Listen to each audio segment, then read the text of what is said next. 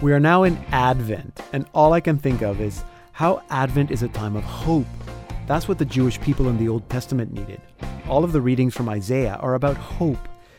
In the same way, early Christians, which were persecuted, also needed hope.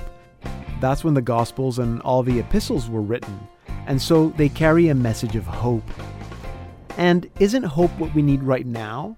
This year has been one of doubt, despair, and fear. How do we respond to that? With their opposites, faith, hope, and love. How much of what you do is motivated by doubt, despair, or fear? How about we make a point this Advent to make sure that everything we say or do is motivated by faith, hope, and love? In the second reading for the second Sunday of Advent, we hear the prophet Isaiah telling us to comfort my people. So many people today need comfort. We are called to comfort them, like God, the shepherd who feeds his flock and carries them in his arms. Do we comfort by encouraging doubt, despair, and fear? No. We comfort by offering hope. This year, let's light a candle of hope for someone. Give hope to people. Bring the light of Christ to this world that is so often in darkness. Bring the light and hope of Jesus Christ to all those you meet. I'm Deacon Pedro, and this is the Salt and Light Hour.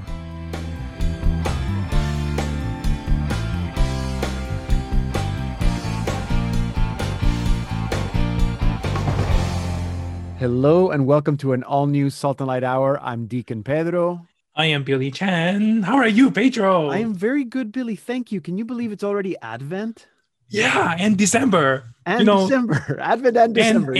And first snow. Well, not first snow. Oh, not really. First snow in December. We had snow at the end of October. But yes, and where I live, it's very beautiful. The snow is all perfect. Yes. It's still very nice and white, and it's a beautiful sunny day. I was going to mention, Billy, because I know that you were part of this, of creating this initiative on our website to light a candle of hope this Advent. That I think is such a great initiative. So many people have had such a rough year. There's a lot of despair in the world, a lot of doubt, a lot of fear, and it's so nice to be able to send someone a candle of hope. So, am I getting it right, Billy? Because yes, you designed it, right? Our whole team decided. I'm not going to take everything here, right? But when you go to our donation page, once you donate, then there is a form. I'm very excited on that form, and you can actually send an e-card to someone that you like. This is the first thing that we give you. Second thing is you can name somebody, and we are going to put a name into a video that we are going to make at the end of Advent.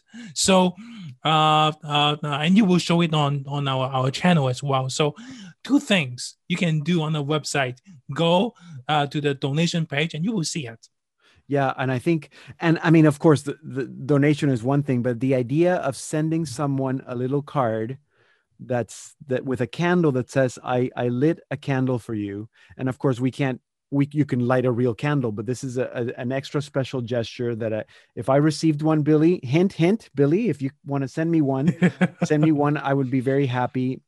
So encouraging our listeners, if you go to slmedia.org, our website, you'll see there on the main page how to light a candle of hope, and you can fill out for us, make whatever donation you want and send a candle of hope to whoever you want. You can send as many as you want to all the people that you feel need a little uplifting, a little light, and a little hope this Advent season.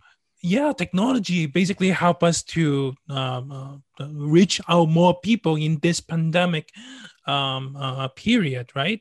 So a lot of people were alone at home, and they want something, and they're hungered for touching people, right? I mean, exactly. Get touch, yeah. Exactly. And not everybody is mailing real Christmas cards or anything like that. So you can send a little candle. And I think that's one of the reasons why I think I like our job, Billy, that we get a chance to spend some time with our listeners. I mean, we might not know who they are, but we're happy that we can enter into your home or enter into your car and spend some time with you. And hopefully that we're giving people a little bit of hope and a little bit of light in this. So contact us, tell us how wonderful I am, Billy Chan, Yes, write to Billy, send him a candle of hope, tell him how wonderful he is. You can find him on Twitter, Bijo Chan. Billy, today we have Danny Torkia is going to be back with us again with his new series, Rearing Rebels, his series on media ministry.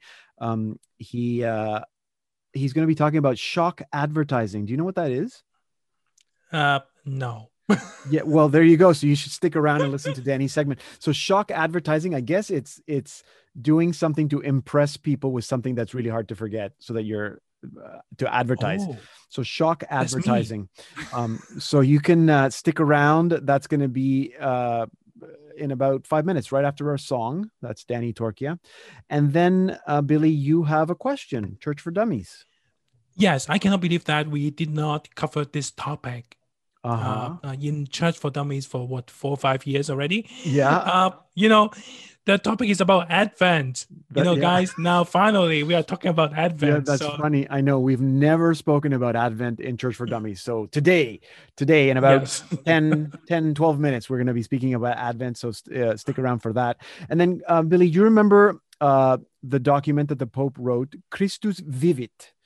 Christ is alive. He wrote it after the Synod on young people, reminding us that the church needs to make sure that there's place for young people.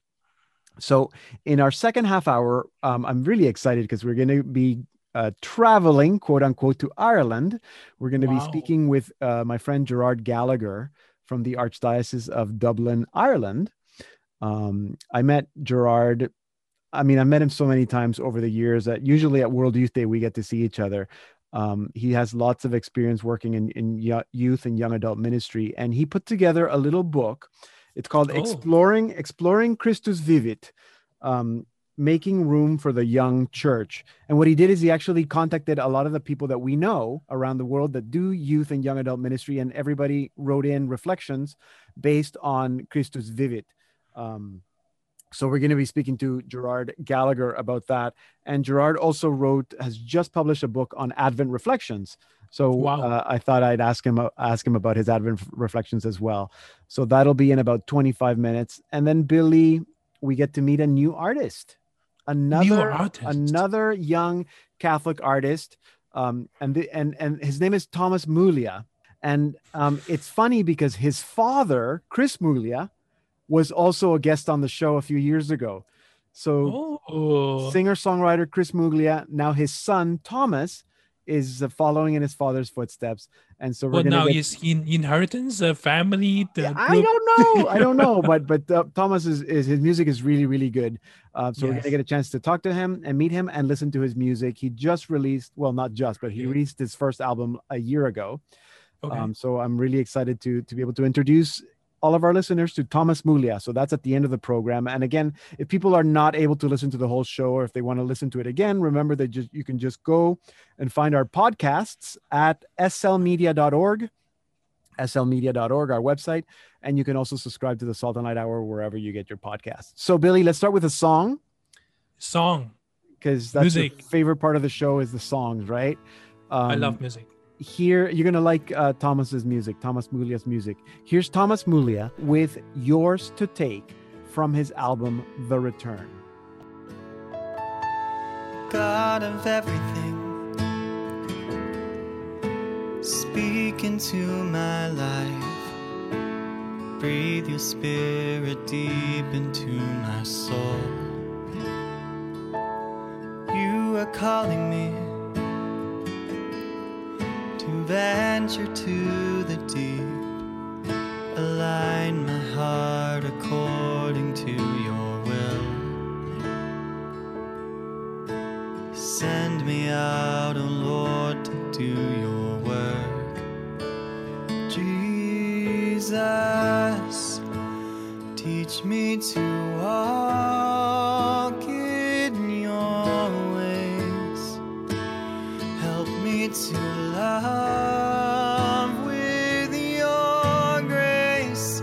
The fight is won by your love. You have saved I'm yours to take.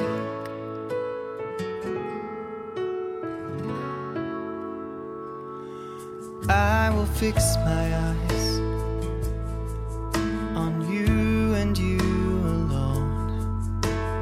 Let me live in spirit and in truth. Take my life, oh Lord. All I have is yours. Lord, I pray you take away what's taking me from you. Jesus, teach me to walk in your ways. Help me to love with your grace. The fight is won by your love. You have saved me from the grave. I'm yours to take. I'm letting go of all I know and want. I am yours, Lord. I am yours. Oh Lord, my God, my portion and my strength. I shall not fear, for you are with me till the end. Teach me to walk in your ways. Help me to love with your grace. The fight is won by your love. You have saved me from the grave. I'm yours to take.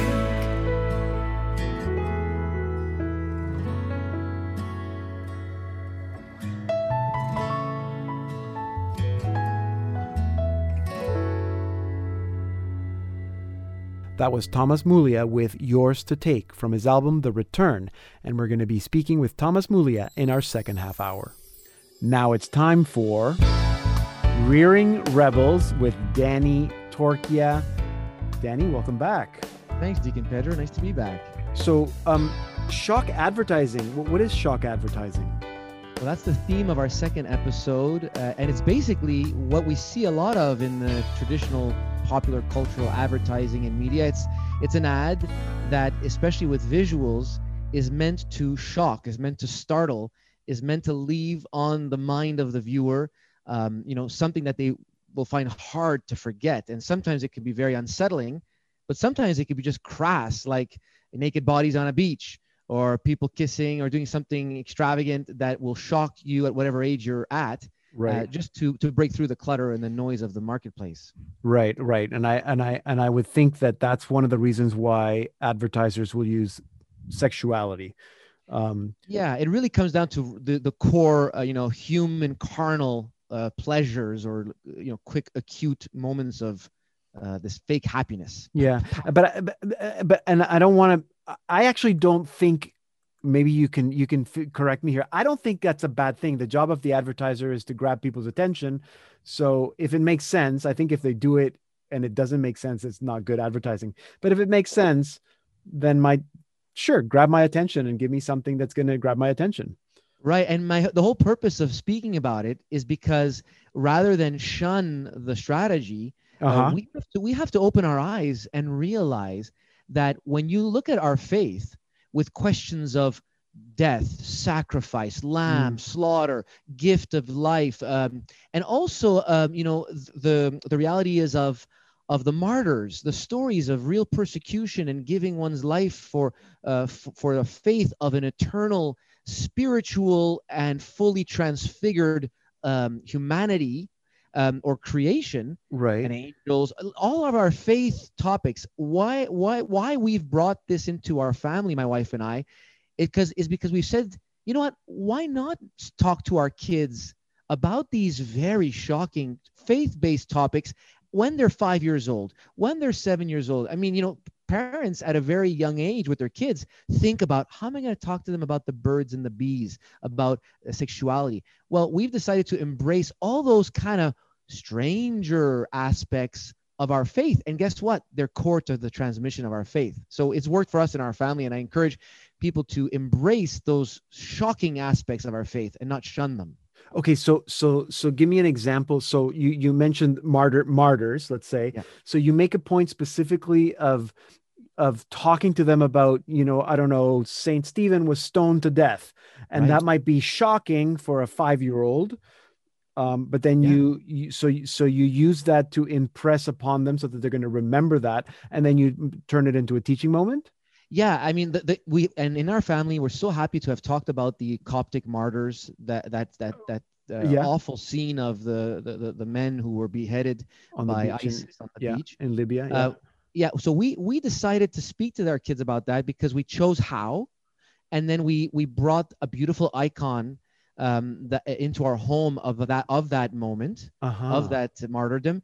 But Saint Stephen and all that, of course, our kids know about that, and I think this has been very good for our kids because we wrap up the story with God's love for humanity, God's gift, and also the fact that we care about this life. We don't want anyone to play God and take life away. Yeah.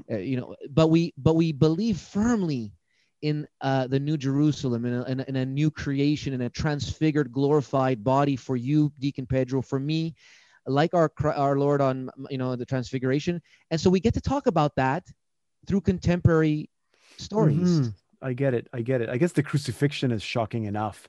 I mean, there. Well, so is the Eucharist. And one other thing is, I was thinking that, when we're all talking about vaccines for, I'm not a doctor or medical, but vaccines basically introduce in your body a little bit of the illness, right, to defend yourself. So, the world will throw at them shock advertising. We know about the violence in our world.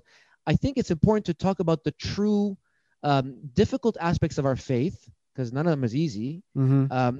But then it lets them develop that the antibodies or the ability to understand violence, understand gift, understand martyrdom, very adult topics, but they start simmering it around in their minds. And I can reassure the listeners, if they're scared, if they're perplexed, so far we've had success where our kids will ask us questions, and we make sure they go to bed with the stuffies and crosses and rosaries, and to be able to fight this spiritual fight. Right, of course. And you mentioned, some of the stories, I think we get it, martyrdom or the lives of some of the saints, or the mass, or the crucifixion, even the Christmas story, the incarnation story. What are some tips that you would suggest if parents want to do this, but they're not quite sure how to do it? What advice would you give them? First of all, I would say pray. There's no, the value of prayer is amazing before you would do so. But I think just let's open our eyes at what's around us. Unfortunately, there are stories of persecution and religious, intolerance for any faith.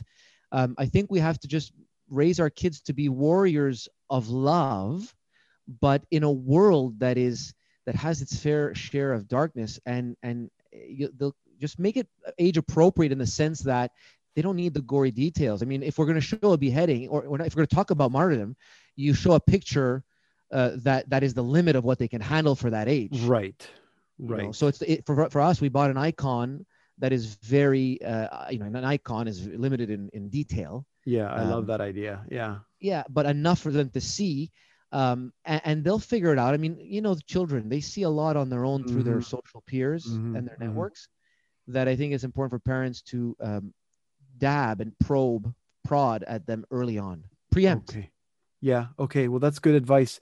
Thank you. So how to use shock advertising to teach the faith to your children. I love it. Okay, Danny, and you're gonna post some of this information on your own blog at dialogueandgrace.com. So if people want to find out more or learn a little bit more or see that photo of that icon, it's a beautiful one. We can also post it on our site at slmedia.org. Danny, thank you very much. Shock therapy. Thank you so much. Good parenting advice. Danny Torchia, our public relations expert and the managing director of Torchia Communications. You can follow him on Twitter at Dan Torchia, and you can read his blog at dialogueandgrace.com. Hi, I'm Francesca LaRosa, and you're listening to the Salt and Light Hour with Deacon Pedro. I'm Deacon Pedro. You can send me an email, pedro@slmedia.org, to let me know what you think of the show and to, I don't know, give me some hope.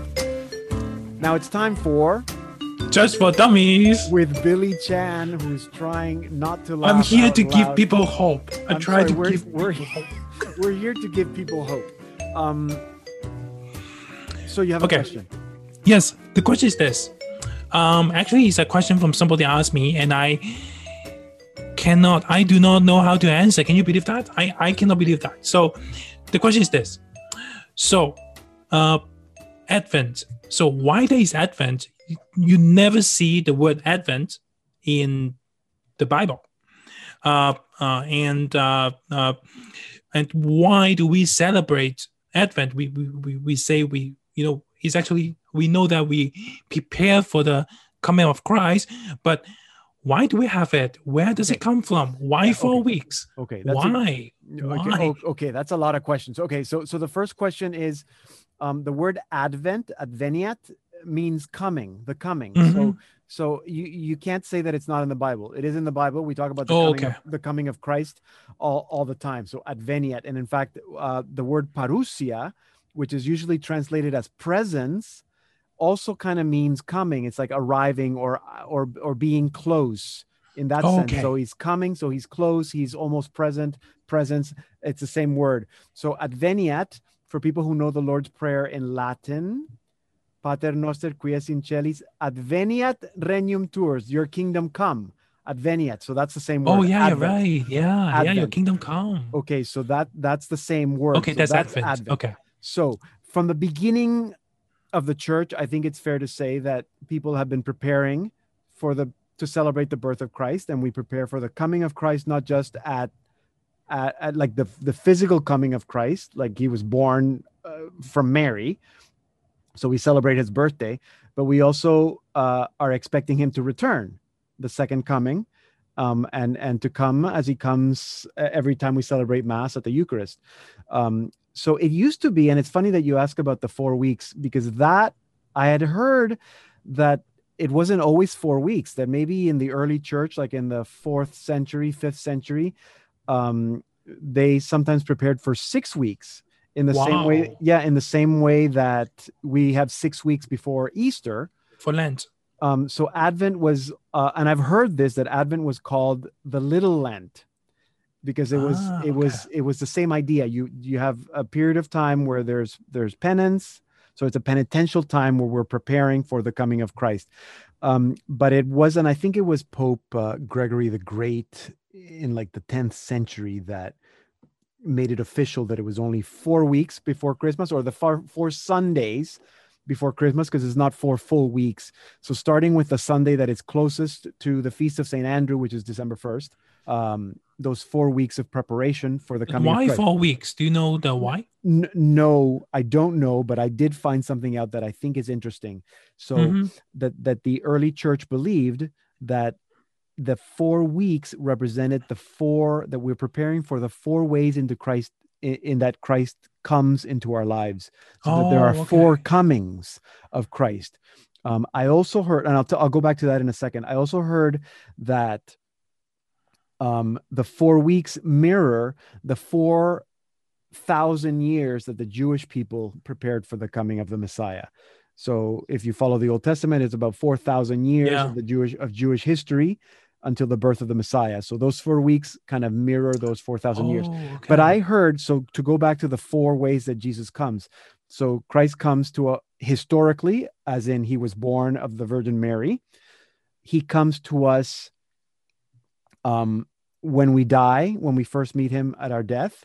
He comes to us with the final judgment, and he comes to us in our hearts. So those are the 4 ways. And there are traditions that will ascribe a particular week of Advent to each of those. So the first Sunday of Advent, we prepare for the final judgment. The second Sunday of Advent, we prepare for meeting Christ when we die. Yeah. Third Sunday, meeting him in our hearts as he comes into our hearts, and the fourth Sunday as we prepare for him to be born historically. I see. So how about the Advent calendar? So is it just a commercial thing, or is it a tradition that we always count down? I don't know, Billy. I'm gonna have to find that out for next week. Okay. I think that there is a tradition of counting the days from December 1st to the 24th, and there's also the tradition from the 17th of December to do the O antiphons as we prepare for those last 7 days before Christmas. So maybe we can talk about those things next week. Yeah, let's talk about that. Thank you, Pedro. All right, Billy, preparing for Christmas here during Advent. Billy Chan, our webmaster at slmedia.org. You can follow him at bjoechan.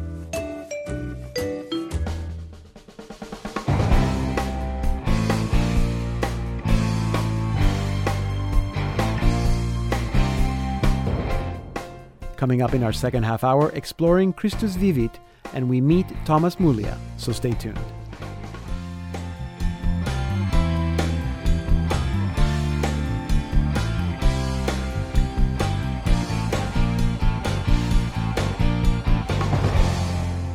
Welcome to the Salt and Light Hour Part 2. I'm Deacon Pedro. Following the Synod of Bishops on Young People and Vocational Discernment, Pope Francis published the apostolic exhortation Christus Vivit. In it, the Pope reminds us of the youthfulness of the Church and emphasizes the importance of making room for the young Church. Someone very familiar with Christus Vivit is Gerard Gallagher. He's a pastoral coordinator in the Archdiocese of Dublin, Ireland. Gerard invited several people who work in youth and young adult ministry to explore several key aspects of the exhortation. The result is a practical guide that offers not only reflections, but opportunities for deeper exploration.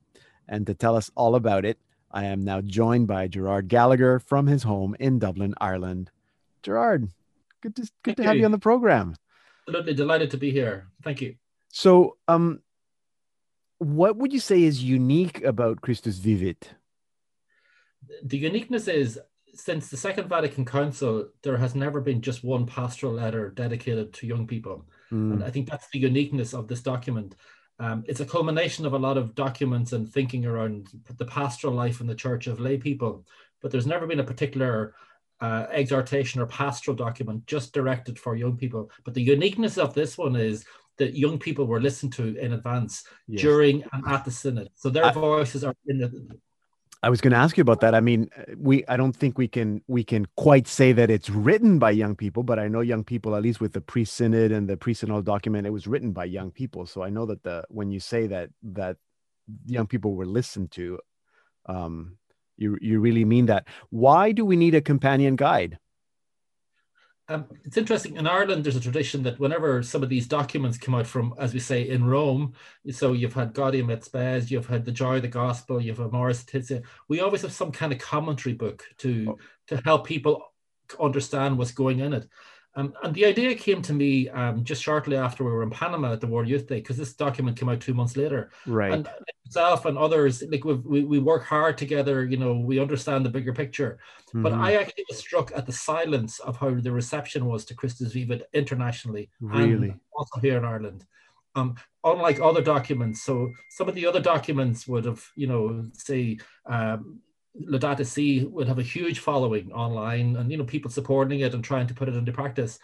I felt that the youth ministers and the leaders of young people found it hard to get traction within the official church to some of their ideas on the ground. That was the idea behind the book. Right. Yeah. And you, of course, gathered a lot of people that good friends of ours, a lot of them that have lots of experience working with young people from around the world. So can you give us some examples of some of the topics that are covered and maybe some of the people that contributed to the book?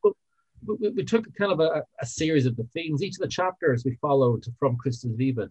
And for example, I tried to have 50% of them Irish contributors and the other 50 from overseas. Right. Also a gender balance as well. So like we have the 3 bishops who attended the Synod from Ireland, they're in it. But we have Teresa Carvalho from England, and she's reflecting on, she takes the first chapter, which is on, what does the Word of God say to young people? And she creates a whole dinner party around that experience. Right. A colleague of mine who's a Jesuit teacher, he brought chapter 4 into the school, into the classroom, and he got the kids to read it in school. And he says, "What do you make of that?" And some of the questions that they come back with were very illuminating. And to me, that's been a surprise chapter that people have all resonated with. Yeah. Paul Jarzabowski from Washington, Paul reflects on the imagination. I have a good colleague of mine, Martin Bennett, reflecting on vocation, and discernment in those kind of core themes that Pope Francis has brought to everything. Right. And then we got to March, and then the book was paused for publishing because of this thing called the pandemic. You might have heard about it in Canada, So the publication was paused, and what actually happened then was probably providential, because one of our other colleagues, Michel Remery, I approached him, and he's famous for tweeting with God, that whole project online. Yes. So he did a whole reflection from online masses to online communities, because globally we all shifted to the online church. Right. But he provides some good theological reflection around how we blend the two and how we get them to coexist in the future. Right. So is the idea that this book can be used as a study guide almost for people that want to explore the exhortation better? Absolutely, because at the end of each chapter, Pedro, I've offered each of the contributors to propose questions, either for yourself to self-reflect or for groups to study together. Yeah. But also, just recently, we were in a major lockdown here in Ireland, and what we did is we did a Christus Vivit book club. Oh, nice. 4 sessions. And what we did was we had contributors on picking up some of the themes. So we did conversational. So you didn't have to read the exhortation or read my book, but you could kind of pick up on some of the emerging themes. Themes around scripture and young people, themes around why young people aren't following our way of life, to vocation and discernment. So we had some really good conversation on that. And that worked. And that could be a method for bringing it to these people who haven't read it. Right. That's a good idea, especially now when so many of these activities have moved online. Maybe a good suggestion. Gerard, I don't want to leave without talking to you about your latest book.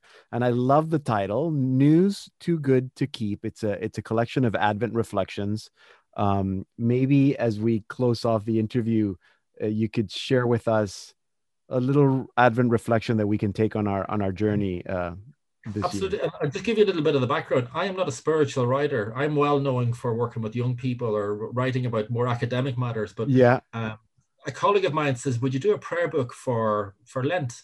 Okay. So this is how this all started. So I got into this rhythm every day of doing a reflection on Lent. And so it was a piece of reflection on a piece of scripture, and then also an action, because I'm a believer that you have to put it into action as well. Yeah. Mm-hmm. The book became a little bit of a bestseller for people in that world, especially younger people. Good. So then, whilst we were in lockdown during the summer, they asked me would I do one for Advent.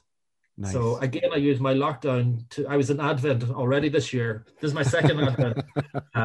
But the title "News Too Good to Keep," I think it just sums up what Advent is around. It's around the proclamation of this message of good news that we're not supposed to keep. We have to give it away somehow. So the idea is for people to prepare for Christmas, but prepare in Advent. A little bit of scripture, a little bit of a reflection, but also an action that we put it into kind of practice somewhere. Yeah. I think this is going out on Saturday. I'll give you a reflection from one of the Saturdays. It might just take about a minute if you have a minute. Okay? Sure. So it's based on a piece of scripture from Matthew's Gospel. So it's on the "Have mercy on us, Son of David," where Jesus meets the 2 blind men. Mm-hmm. And so that's the piece of scripture from the first Saturday of Advent. And this is the reflection. Everyone at some point in their life asks for a second chance. Some might want the opportunity to do something again differently. And many of us come up short at some point. And sometimes our choices, our bad behavior, our sin in our lives can trap us, and we can all miss the mark of perfection. All we can do is try again. So the readings throughout this first week of Advent have looked backwards and forwards at the same time. In history, the Jewish people, as the history of all the peoples, there were times when they failed God. And the fact that God was revealed in the infant born in Bethlehem is part of God's fuller revelation. And God spoke through the words and the actions of Jesus, and Jesus knew his mission was short. And the psalmist reminds us to be strong and let your heart take courage. And Isaiah said that the eyes of the blind will see again. And it was the blind men who were following Jesus who recognized that following Jesus was different. And many of us can be blind to the work and the deeds of Jesus. Having faith means us to be fully believe and trust in Jesus. Just as Jesus touched the eyes of the blind, he continues to touch the lives of people today. And this can be done for you if you believe Jesus promised that he will return. Jesus is asking you this Advent, do you believe? You can return to Jesus anytime. All you need is faith. Faith healed the blind. Jesus gives everyone a second chance. Maranatha, come Lord Jesus. Come, Lord Jesus. Thank you. That's a great reflection, not just for that one day, that Saturday, but I mean for the whole season. Gerard, thank you so much. It's been really good talking to you with you today. I'm sorry that it took us so long to get you in the show. It's just my fault that there's a pandemic. I want to do a road show, international, a road trip. Well, we should. Can we all work on that? Can we work on that? Can we work on that? So you can come to Canada and I can go to Ireland. Correct. And we can do that. And we definitely will meet in Portugal in 3 years. Absolutely. Absolutely. Gerard Gallagher, thank you very much. Have a blessed Advent journey yourself. You too. Maranatha. God bless you. Gerard Gallagher is a pastoral coordinator in the Archdiocese of Dublin, Ireland, and has worked in youth and young adult ministry for over 25 years. He is the author of many books. His latest, Exploring Christus Vivit, Making Room for the Young Church, and News Too Good to Keep, are both published by Veritas Books. Here now is Thomas Mulia with Litany of Humility from his album, The Return. From my desire to be loved, from my desire to be extolled, from my desire to be honored, from my desire to be praised, from my desire to be preferred to, from my desire to be consulted, from my desire to be approved. Deliver me, Jesus.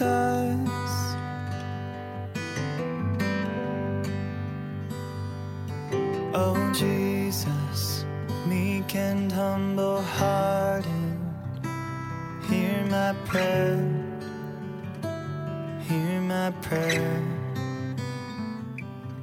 Oh Jesus, meek and humble-hearted, hear my prayer, hear my prayer. And from the fear to be humbled, from the fear to be despised, from fear of suffering rebuke, from the fear to be defamed, from the fear to be forgotten,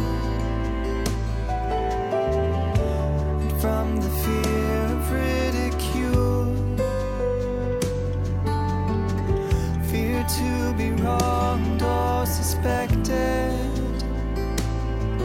Deliver me, Jesus.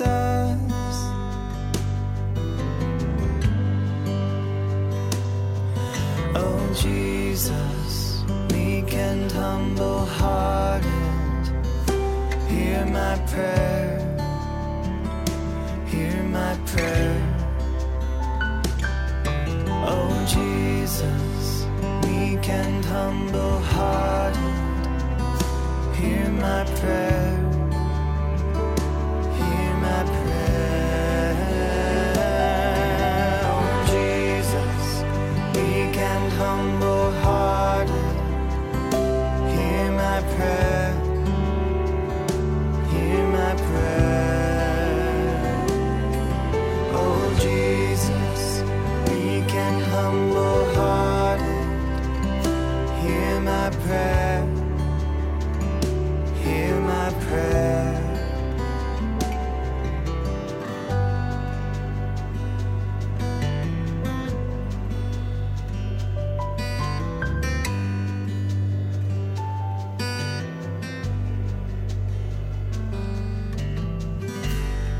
That was Thomas Muglia with Litany of Humility from his album, The Return. Now, I hate to introduce someone by mentioning that they are related to this person or that other person, but I think that with our featured artist today, it's important to say that his dad, Chris Muglia, was also featured on this program a few years ago. So it's kind of neat to have Thomas Muglia with us today. When Thomas is not writing music or studying music, he spends most of his time at the Newman Center at Arizona State University, leading music at Mass, worship nights, and other events. Thomas released his debut album, The Return, in February 2019. And I think it's fair to say from the songs that we've heard that his music is prayerful and heartfelt and very well produced. And so I'm very, very happy to welcome Thomas Muglia to the Salt and Light Hour. Thomas, welcome. Welcome. It's good to meet you. Good to be here today. And I guess, I mean, are you getting to spend time at the Newman Center, or are things locked down and everything done online? Like, how's schooling going? I graduated. Okay. That's good. This semester, technically. Okay. So I feel like I got out at the perfect time. Yeah. Okay. And I'm still at the Newman Center. And when all of this happened, the COVID shutdowns, I kind of became the streaming guy. So that was fun. So honestly, I'm there more than I ever was. And it's good. Things are going well. I'm lucky to be busy right now. Good. And I'm still doing music at the Newman Center. And so now that you've graduated, so you were studying music, you have a music degree? I do. Yeah. Yeah. Good. And what's your hopes? What do you want to do with that? Well, I went in not knowing for sure if I was going to be teaching or not when I graduated, but I wanted those skills more than I wanted the skills of a business degree. I started in business and ended up switching over to music just to get music theory and conducting. And I loved choir. I was a big choir nerd in high school. But, through my time in college, I really started to fall in love with the church and with ministry, campus ministry in particular. And through all of that time, I was doing the music at the Newman Center. And so I'm going to run with that. I'm going to go into ministry, and it's a tough time to launch something like that, or to, start off on that direction, because we can't meet in person, but yeah, that's the plan. Right. Okay. Well, tell me a little bit more about that. Cause I mean, I'm assuming obviously you grew up Catholic in a Catholic home with a dad that was already doing, the Catholic music thing. But you're saying that you kind of found a deeper love for the church now in college. So what was growing up like? What were you thinking as a teenager playing your, guitar? What were you thinking? Well, I grew up around what I want to do. And so it's really interesting that I didn't always want to do it. I grew up playing with my dad at a lot of things, and it was great. It was good. And I was really blessed to have the family I have and the parents I have. And I had a really just stable childhood. But I think, whether you're raised Catholic or not, or Christian, whatever it be, you still have to choose Christ eventually. There still comes a day when you have to make that choice. And maybe it's not like a huge life-altering moment, but for me, it was when I moved out and saw that, I was kind of in ownership of my decisions. I moved into a community called St. Paul's Outreach. I don't know if you've heard of them.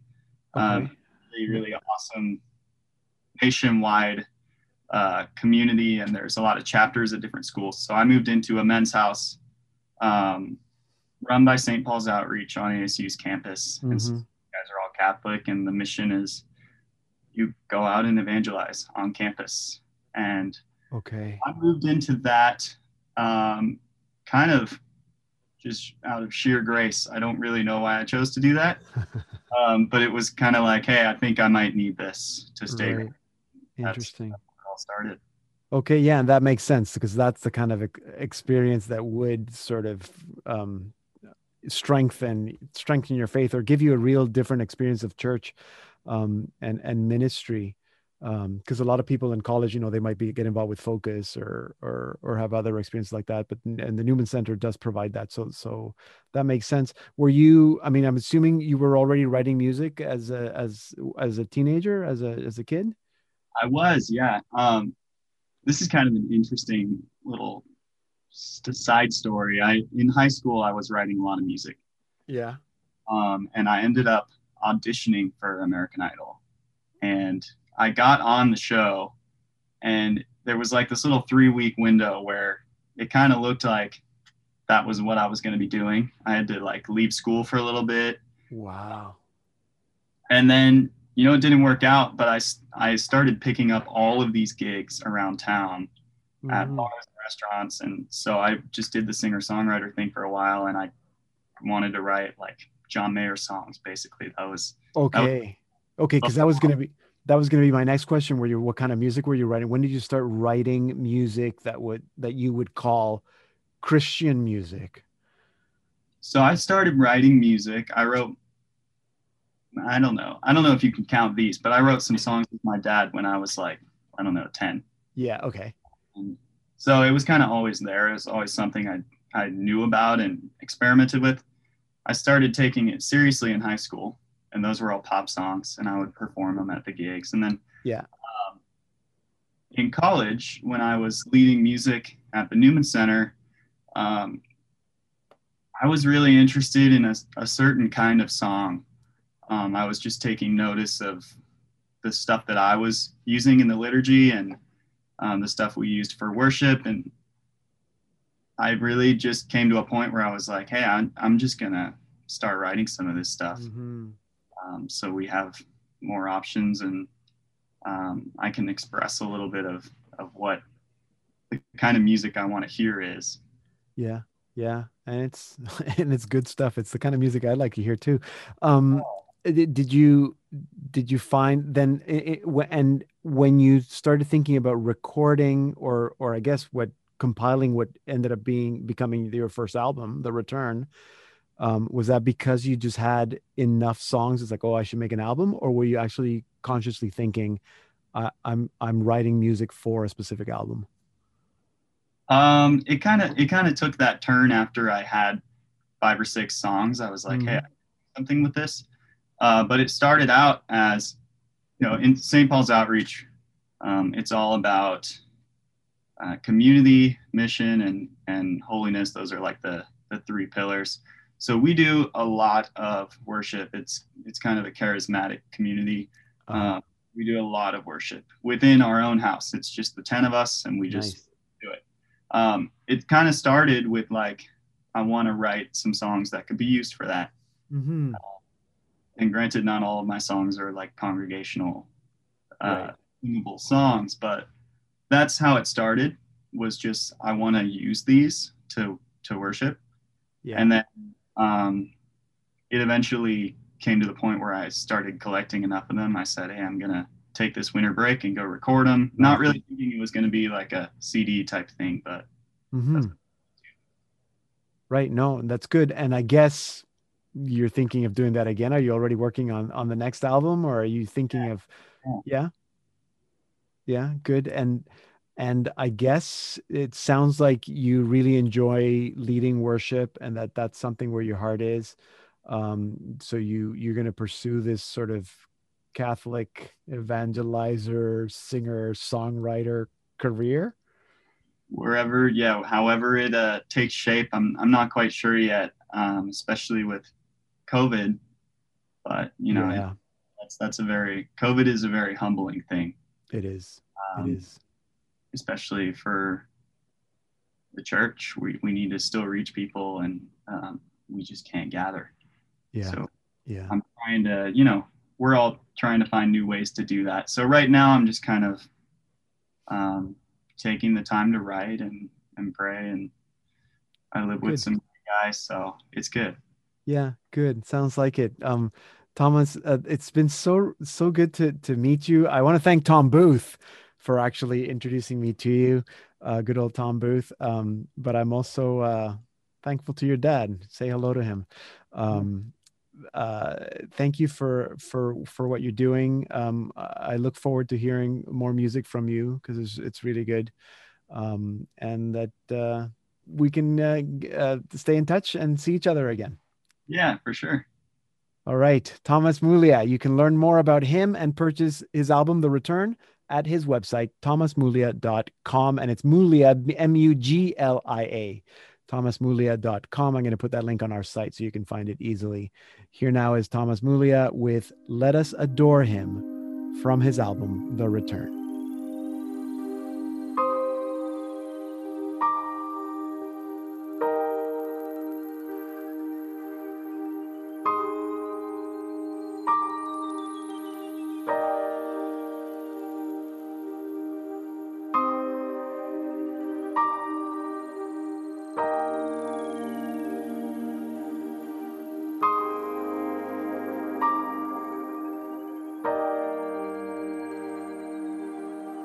Oh, my Lord, my God, it's still a mystery to me that you would set me free, nailed upon the cross,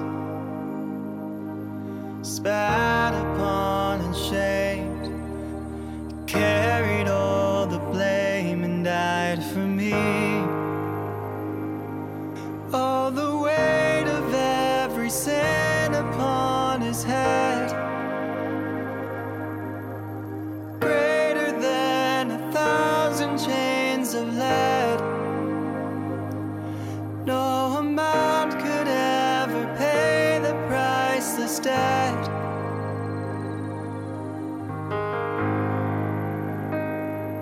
Let us sing, let us shout, adore him now, God Almighty, who bled for my sins.